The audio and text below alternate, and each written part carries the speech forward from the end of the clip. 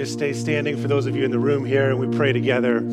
Heavenly Father, we have seen you move. We have been celebrating each Sunday as we come together that you are working, and you have been working. You have never left us on our own. You're always present with us. You know our needs before we even speak them to you. That brings us great comfort, and so today we say thank you. And as we have sung about wanting to see you move, and knowing that we've seen you move in the past, we pray that you would help us even today to become more in tune with what you're doing, that we might see you and where you're working, and that we perhaps would courageously join you as you continue to build your kingdom here on earth. We pray in Jesus' name, amen. Have a seat. You know, I've been having trouble recently with my keys. I don't know why the last month or so. Maybe it's because it's been a bit of a transition. I'm coming a little bit more into my office here in the church during the week. I have a separate little ring of keys for my church keys. They're on their own a little bit. And those are the keys that I keep losing. And I don't lose them the same way every time, but probably in the last month, I would say once a week, I've lost my keys. And it's so frustrating. I don't know if you experience this, but I get so frustrated when I lose my keys. And one time it was because I locked my keys in the room that they unlock. And that's so frustrating because A, I can't look in that room because I don't have access to that room. So I don't know that the keys are actually in there. And so I'm looking everywhere else and spending all sorts of time and energy trying to find my keys that are locked in the room that the keys are supposed to open. So that was really frustrating, but eventually I had somebody let me in and I was able to find my keys. Another time, I think I just left them in the pocket of the pants I was wearing one day, and then the next day I'm looking for them everywhere in the house, and then finally I come and it's my pants pockets from yesterday. One time, and this has happened more than once, it's because my kids hide them. Oh, I know, there's groans in the room. People have experienced this. This is the worst. So, because kids, like, who knows where they're going to put them, right? I mean, there's a zillion places in your home that a little kid could just find a little burrow, a little nook, a little cranny that they stick the keys in. So, this is what happened last week. I couldn't find them anywhere, and I looked in all the places that I normally look for them when I can't find them in the places that they're supposed to be. And so I go to my small children, and I say, hey, did anybody see Daddy's keys this morning? And one of my children just kind of lit up and was like, yeah, I hid them. And this is now the whole day, like this is the end of the day. Everybody's come home from school and work and all this kind of stuff. And I'm like, oh, gotta be kidding me. Okay, so then I have to explain it because kids don't understand, at the age of my kids anyways. They just know, oh, this is kind of, I found these keys and I hid them, and it was funny. And looking back, it is kind of funny, like little scallywags, but it's not funny in the moment because I'm missing out on what I'm supposed to be doing during the day. So I'm trying to explain to my kid, oh, I know you thought this was fun and it was a little game, but if Daddy doesn't have his keys, Daddy can't get into his office. And if Daddy can't get into his office, he doesn't have access to a number of the things that he needs to do what he does during the day. And you know, Daddy has certain things he does at work, and if I can't get into my office, I can't get to all my books, and there's different resources in there, and I really need that. And so I miss out on a lot of things if I can't get into my office, if I can't get into the church. And so I'm trying to explain that and realize how important keys can be.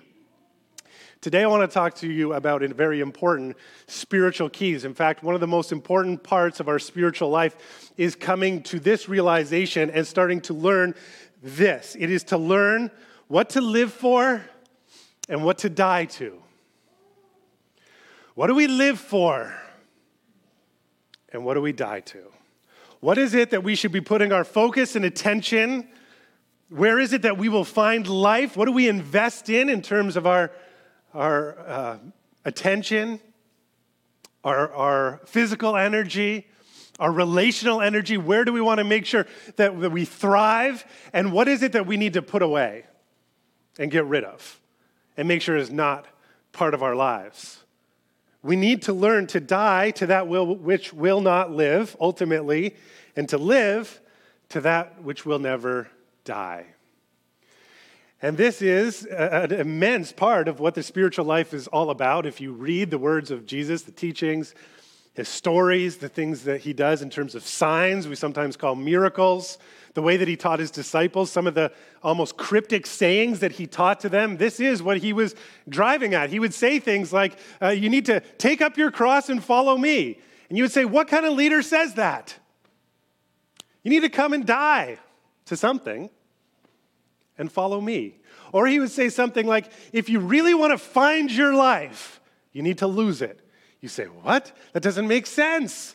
If you really want to live, you need to die. And this is the counterintuitive teaching of Jesus. This is the deep spirituality that all of us need to come to terms with. This is something that we need to invest in, that we learn. We need to learn what to live for and what to die to.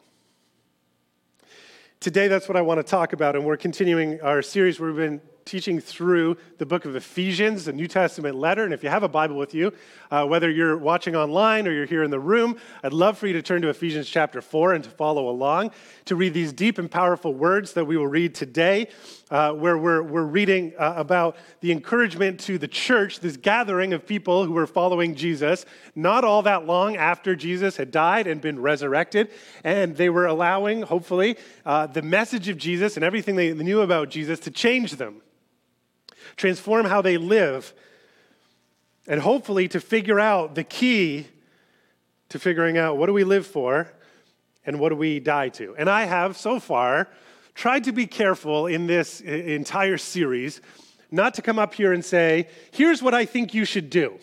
Here are the decisions that I think you should make. Here's how I think you should live. Here are the moral implications. Because we've wanted to start with the powerful realization that we must let grace go to work on our lives.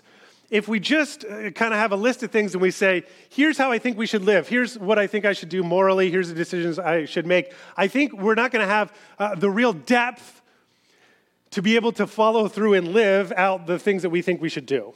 I think if we really want to be transformed, we have to first let the good news of Jesus, everything about grace, everything that God has already given to us, that's already ours just for us to receive, must enter into us, and we need to accept it and receive it deep within us. I believe this is going to take really our whole lives of being reminded over and over and over who God says we are, what God has done for us and put on display in Jesus.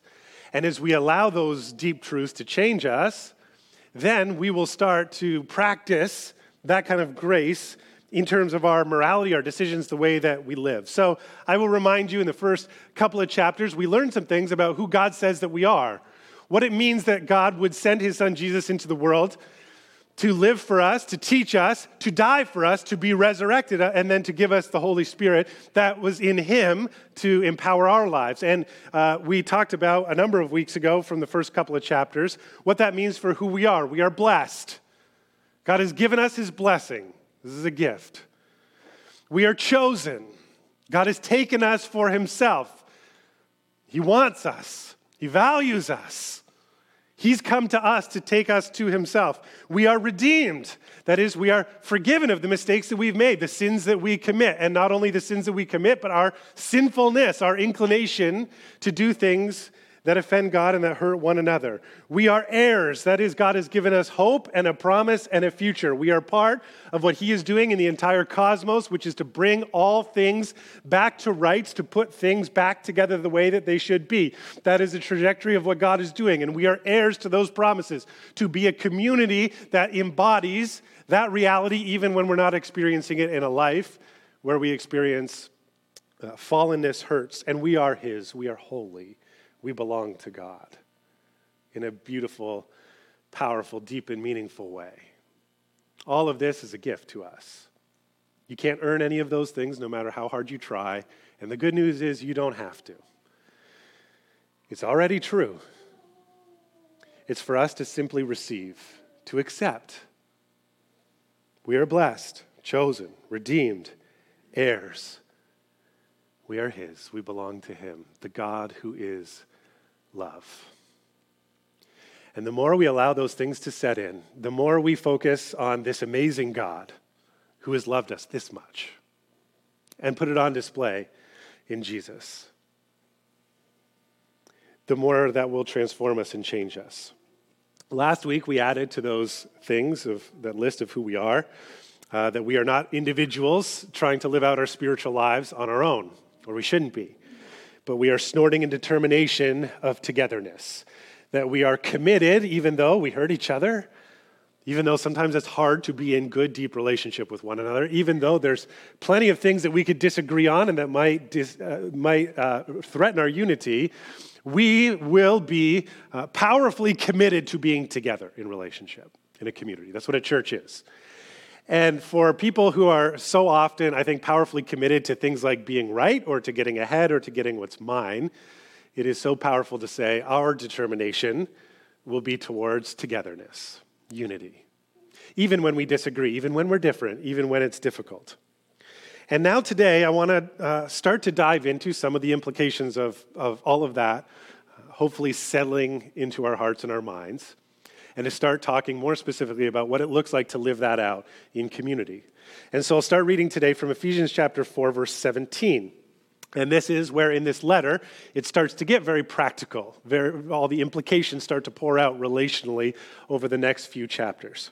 It says this, "Now this I say and testify to the Lord, that you must no longer walk as the Gentiles do in the futility of their minds. They are darkened in their understanding, alienated from the life of God because of the ignorance that is in them, due to their hardness of hearts. They have become callous and have given themselves up to sensuality, greed, to practice every kind of impurity."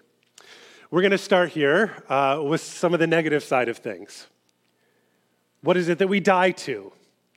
And there is a picture here of a life that all of us have lived, all of us have experienced, continue to experience on some level. And I just want to dive into this because there's going to be a contrast. This is how people live. This is how you once lived.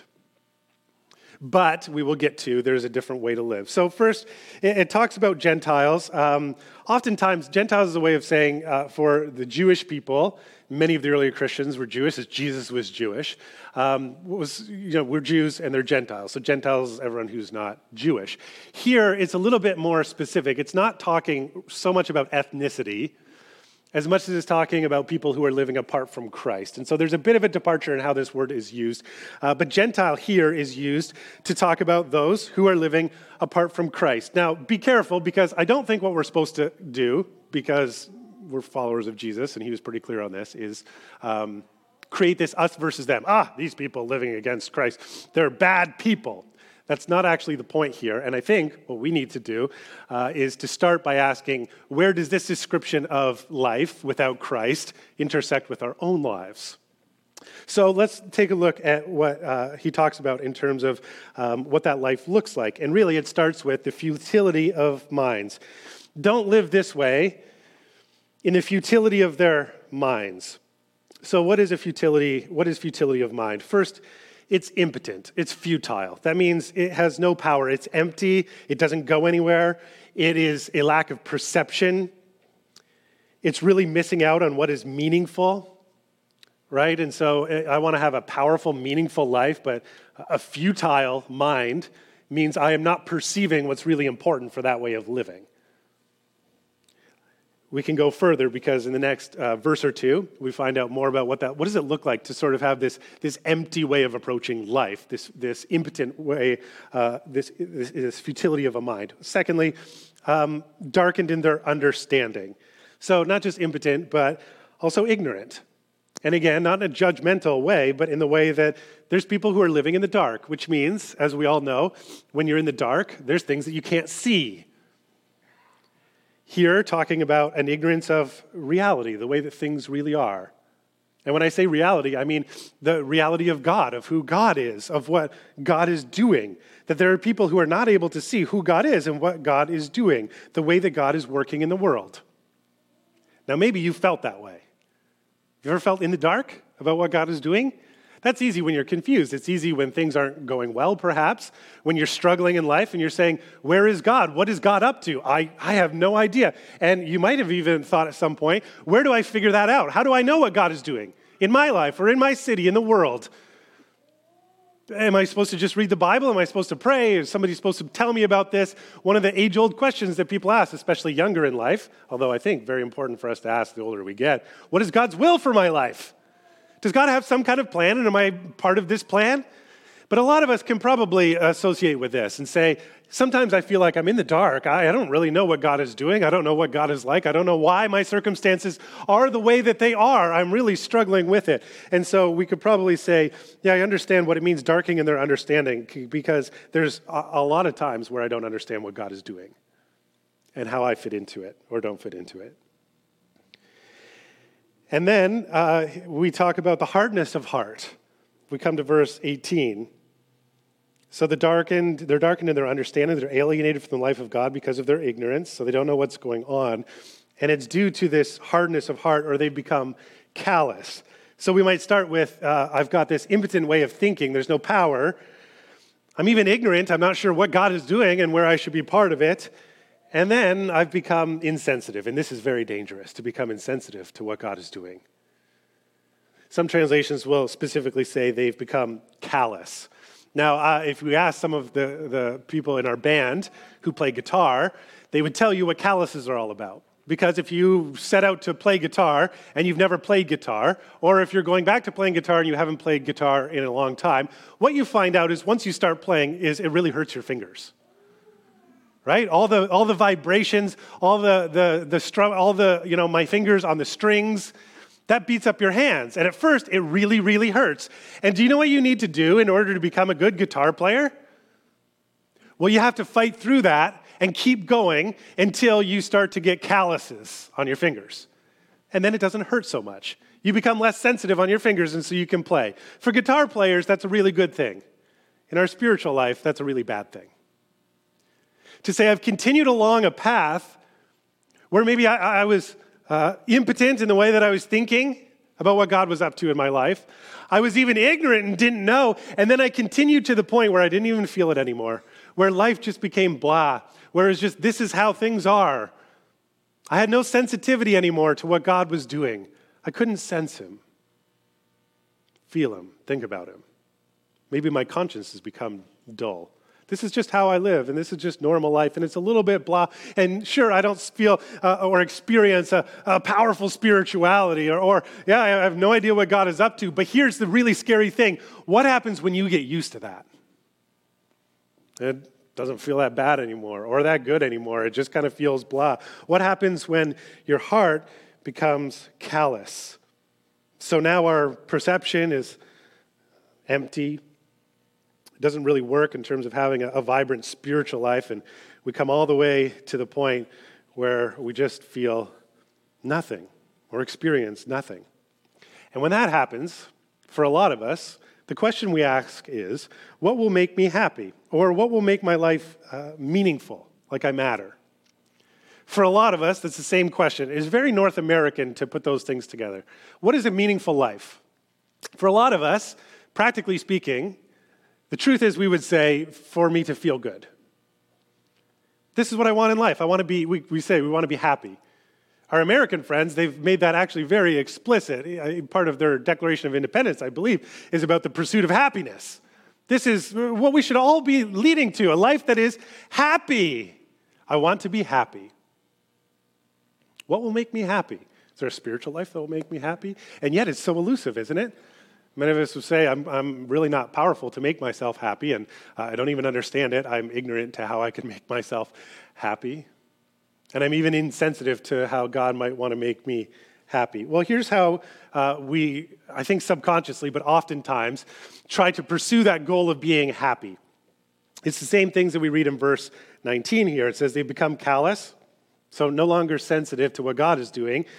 But they've given themselves up to, so whereas, okay, I'm not even sensitive to what God is doing, here's what I am trying to sense. Here's what I'm trying to feel. Here's what I'm trying to experience. And it says sensuality, greedy to practice every kind of impurity. There's three things there, three different clauses in the Greek that amount to this. We pursue happiness, number one, by feeling good all the time.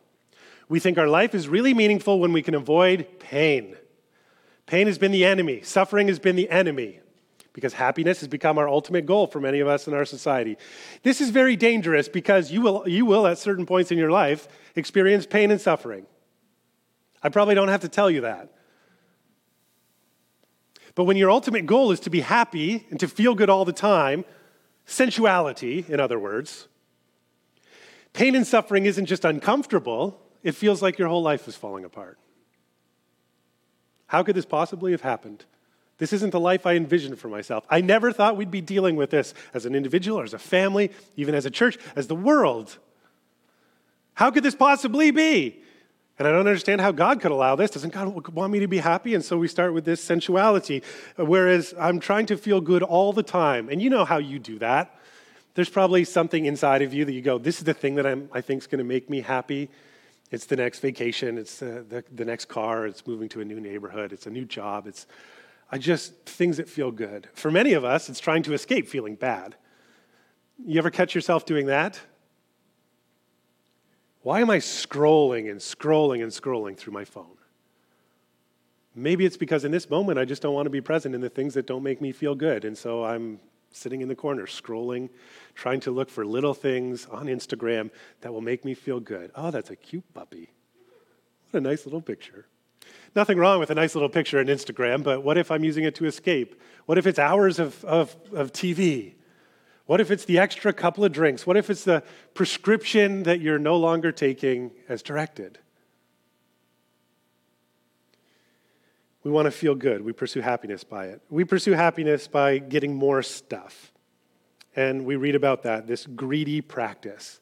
I'm greedy. And other ways that we could translate this, covetous. I want what somebody else has. I want more. I got to move up. I got to have something else. There's got to be something I can buy, something I can have, something I can experience. And so here in verse 19, there's this idea of, well, there must be just this idea of a luxury or a licentiousness. I want to be able to do whatever I want, experience whatever I want. I need more stuff, more success, more status. But I need more of something, which leads to the third thing, which is comparing well. So we find that not only do I need more stuff, but I need more stuff than somebody else. Not just I need a good job, but I need a slightly better title than somebody else.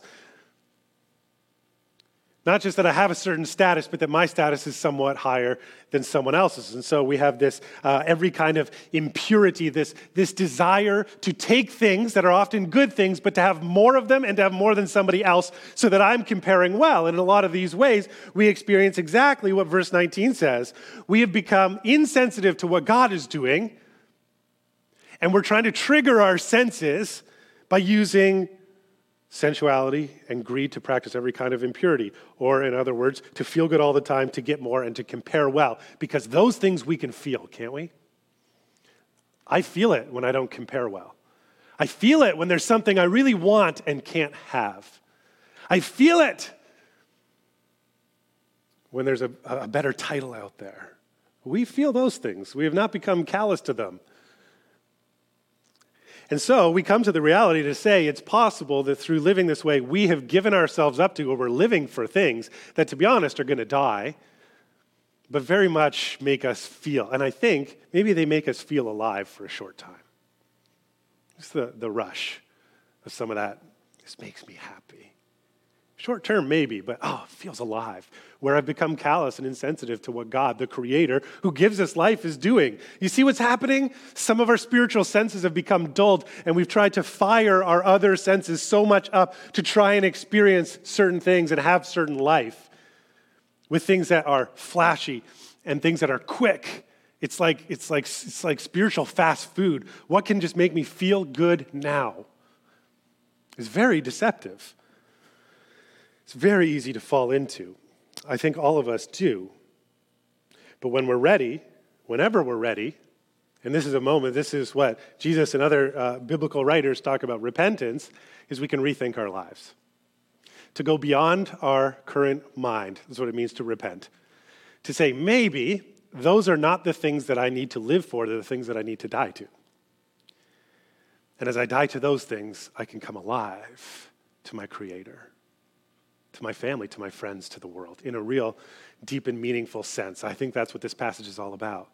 These things, I get it. It's just giving you a shot of adrenaline, a shot of relaxation, a shot of peace. You think, I'm alive here, but then it doesn't last. And you go, maybe there's something in this whole idea that my life is my own and it's about being happy, that I need to die to so that I can really live. This is the key. One of the major keys to the spiritual life is learning, what do we need to live for?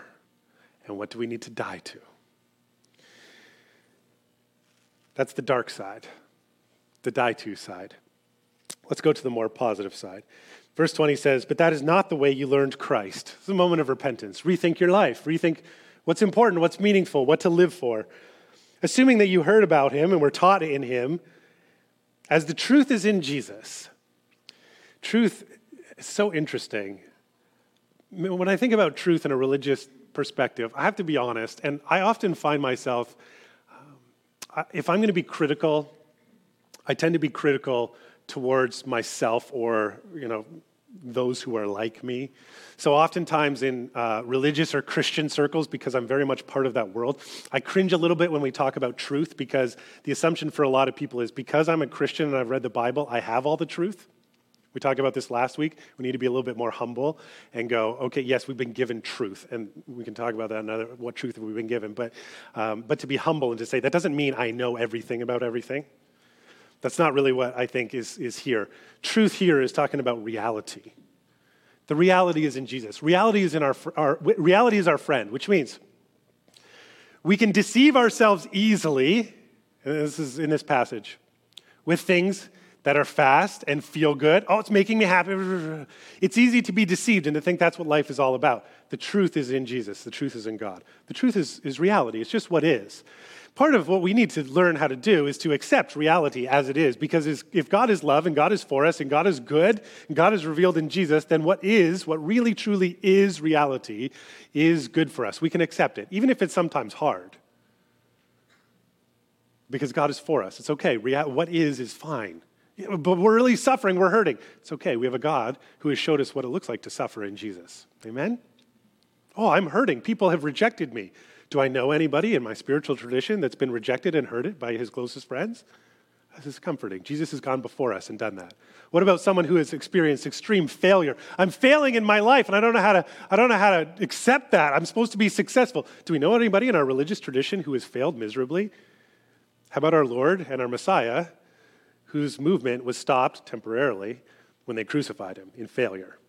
They nailed him in shame, publicly saying, you have failed to a cross. That's who we follow. Reality is our friend, no matter how hard it is. The truth in Jesus. It's okay. It's okay. So now verse 22. Put off your old self, which belongs to your former manner of life and is corrupt through deceitful desires. Your old self here, some translations will say your sinful desire. It doesn't say sinful desire in Greek, it says your old self. I don't think we're actually supposed to look at this and say your old self is a bad, terrible, horrible person. We can talk about sinful nature later. That's not the words that are in here, old self. We all have an old self. Your old self is your self that is about you. It is, here's my life that I need to build up. Oftentimes it's success, it's money, it's family, it's these things that, again, aren't bad things. But they're not sufficient. It's not enough. It's not going to bring you a whole, meaningful, good life. And your old self is easily deceived by the desires. I just want to go on vacation, but I just want more of this, but I just want to be ahead of this person. I just want to compare well. I just want to have more money. I just want to be... Those are desires, again, that are easy to trick us, easy to deceive us. And if you get these things, then you're going to be happy and have a meaningful life and everything's going to be great. Except then, when you hurt and you suffer and life doesn't go that way and you go, now I'm confused again, I don't get it. Well, your old self just isn't a big enough, true enough self to be you. And so we put off that self. In other places, it talks about dying to self. Again, Jesus and other New Testament writers, we need to die to self. And this is the way we need to learn to what we have to die to. Jesus told us, and this is a hard truth, if you want to you find your life, you need to lose it. Take up your cross and follow me. Something needs to die so that something else can live. You need to be reborn. Well, how can I be reborn? Well, you need to put off this self, and you need to put on a new self. What does that look like? To be renewed versus verse 23. So now your old life, which is corrupt and easily deceived, but now to be renewed in the spirit of your minds. Remember your mind that was impotent, that was futile? Well, now we need to renew that. We need to start over. And to put on the new self, created after the likeness of God in true righteousness and holiness. And where do Christians believe that we see the true likeness of God, what God is really like in righteousness, which is how we treat each other, making sure, especially people in need, have what they need, and that we are dismantling the systems that create those needs, and then holiness, that we are God's, we are His, we are set apart to be God's. And so we have these two dimensions of our relationships with one another and our relationship with God, to be in the likeness of Him. And we believe, as Christians, followers of Jesus, believe that we see the image of God most clearly in the person of Jesus. And so we put off our old self that thinks, my life is all about me, and here's how I get there, and here's how I become happy. And instead, we put on the life of Christ. All the things that God has given us in Christ that we've talked about, we live in grace. It becomes our new operating system. Everything we receive, just like a seed buried, but it receives all the nutrients it needs, and it receives the moisture, the water that it needs until it grows up, and it sprouts a little bit, and then it receives the sunlight it needs, and all the scientific stuff that some of you know that I don't really understand about photosynthesis and blah, blah, blah, so that thing grows up into what it's supposed to be. And this is true of us. We take all the nutrients from Jesus, all the nutrients from the good news of Jesus, and we say, this is what living is like. This is who we're supposed to be. The old life is the one that's all about you. And maybe for many of us is expressed in, I just want to be happy. Happiness, by the way, is a good thing, but not so much as a goal in your life, because it's the goal in your life, like I said before, suffering and pain will destroy your life. Happiness is a byproduct of a good and meaningful, deep life, lived in relationship to God and others. Joy comes, not because there's no hardship, not because there's no struggle, but because that's who we're created to be. Created in the image and the likeness of God, true righteousness and holiness. The more we live in the map of grace, receiving all that He's given to us and all that He is for us, the more it becomes expressed outwardly. In John 12, Jesus talked about this whole idea of dying and becoming part of a bigger plan, something bigger than you. There were people around, he was heading towards the cross, and there was people around who said, we want to see Jesus. We want to understand this guy. We want our minds to be renewed. And He said, truly, truly, I say to you, unless a grain of wheat falls into the earth and dies, it remains alone. That's your life on your own. And all the things that you live for, if they will die when you die, aren't going to mean much the moment you die. Some have said that the great spiritual life is preparing us to die before we die. We're going to die before we die. What will you live for that will not die? If it's just for you, that seed just remains alone and it dies. It is what it is. But if it dies, it bears much fruit. Whoever loves his life loses it, and whoever hates his life in this world will keep it for eternal life. Whoever dies to the things you're supposed to die to, your old life that's lived for yourself, will find that they actually bear fruit. What do you mean? Not just alone, part of something bigger. Part of this human experience of us actually coming together and being the people of God who participate in the renewal of all things. That's what the church is supposed to be. We talked about that already. But if you just live for yourself, and if you invest in only things that the minute that you die will also die, then that's all there really is. How sad. But if you're willing to die first, if you're willing to die to yourself, your old self, that you could take on a new self that is part of something so much bigger. This is the great task of the spiritual life, of being reborn, as Jesus calls us to be reborn.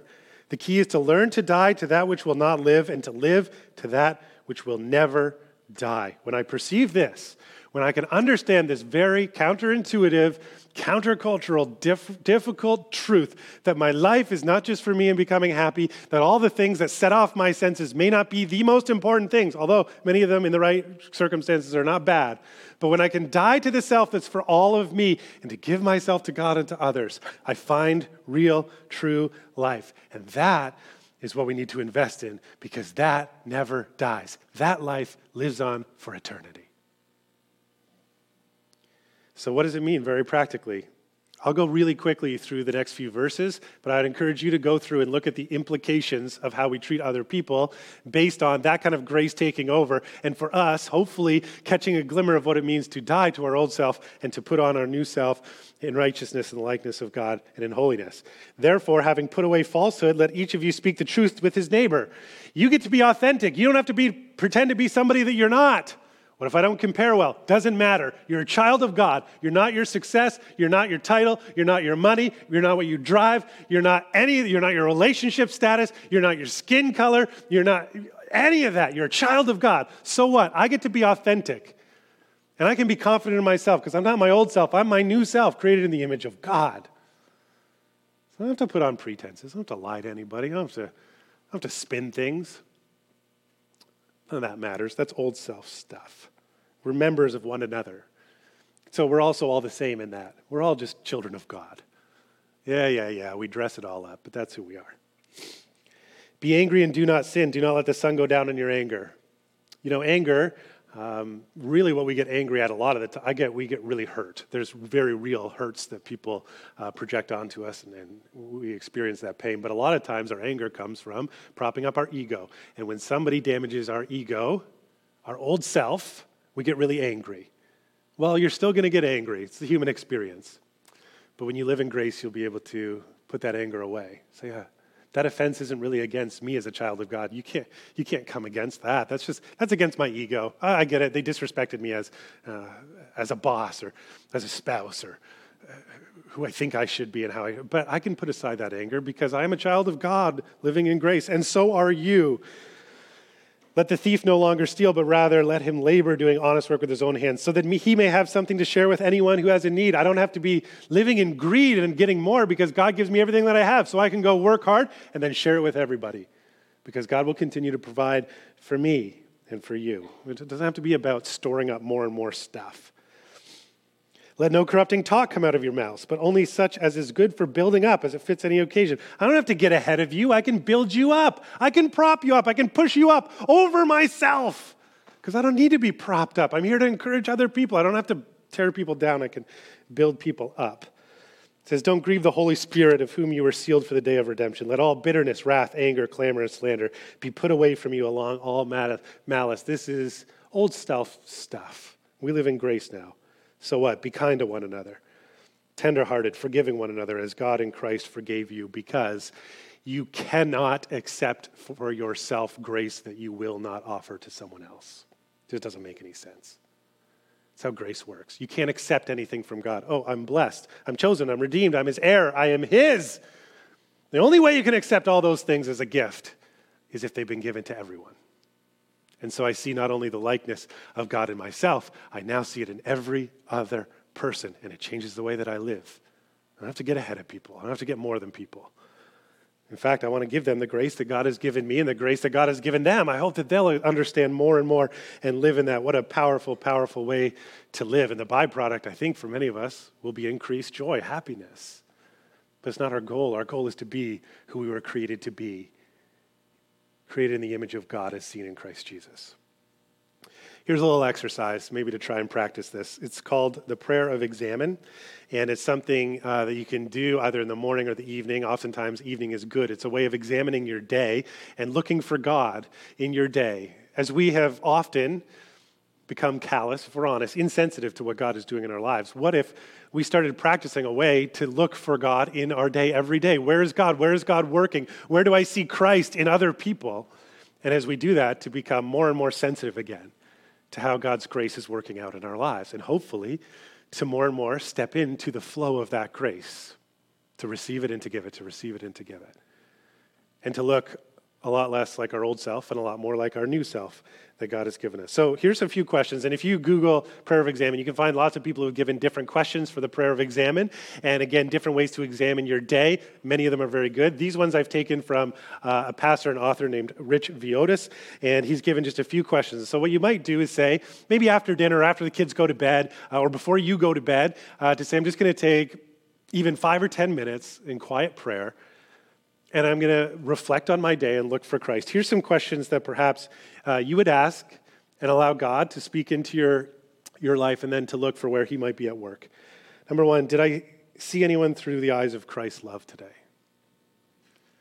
So where did I have an interaction where I just saw someone through the eyes of Christ's love? Not what I want, my desires, but as Christ would see them.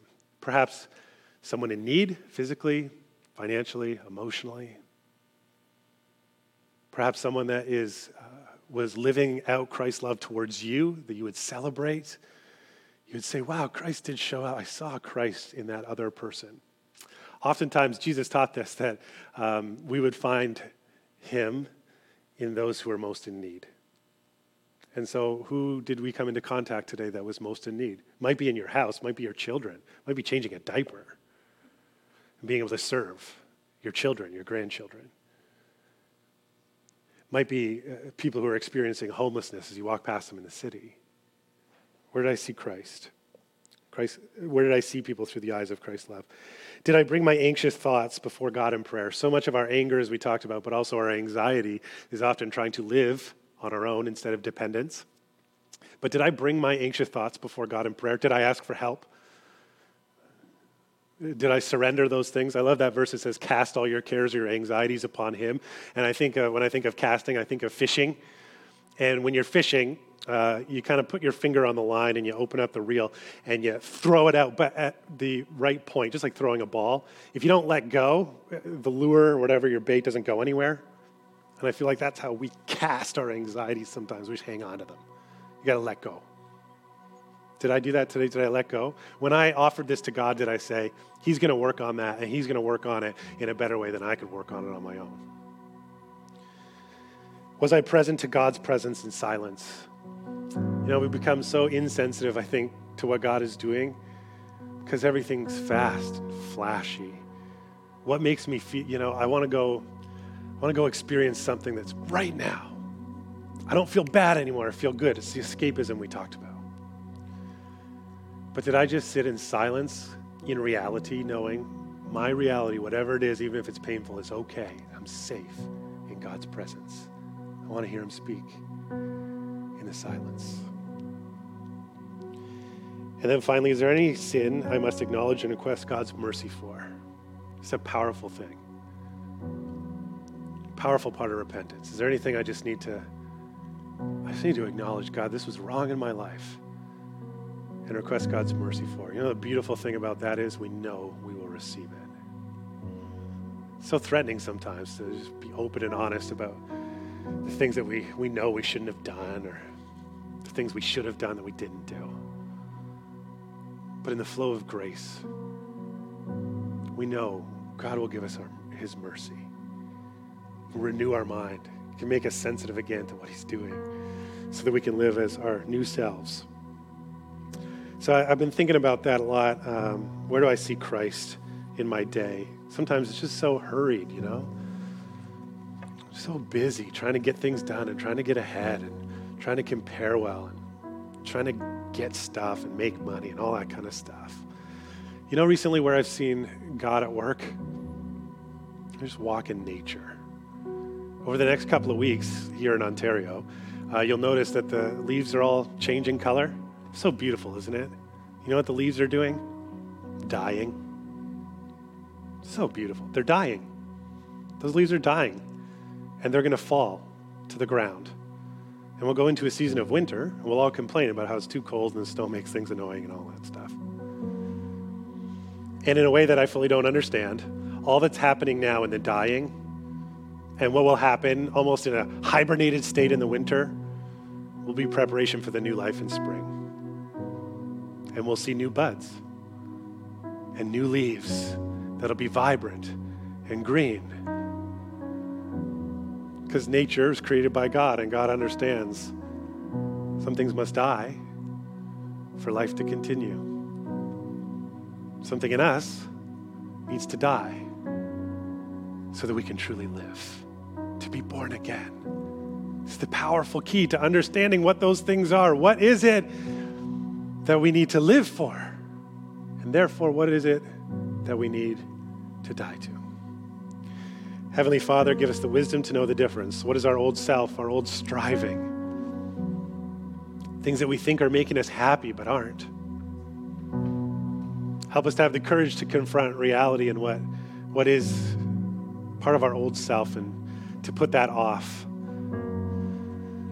God, thank you for the people you've created us to be full people who experience meaning and purpose and love, things that will never, ever die. Thank you for catching glimpses of that. Thank you that we see what it looks like to be that kind of person in Jesus who is fully God and fully human. And our desire is to be more like him. So forgive us of the things that we focus so much on that keep us from that.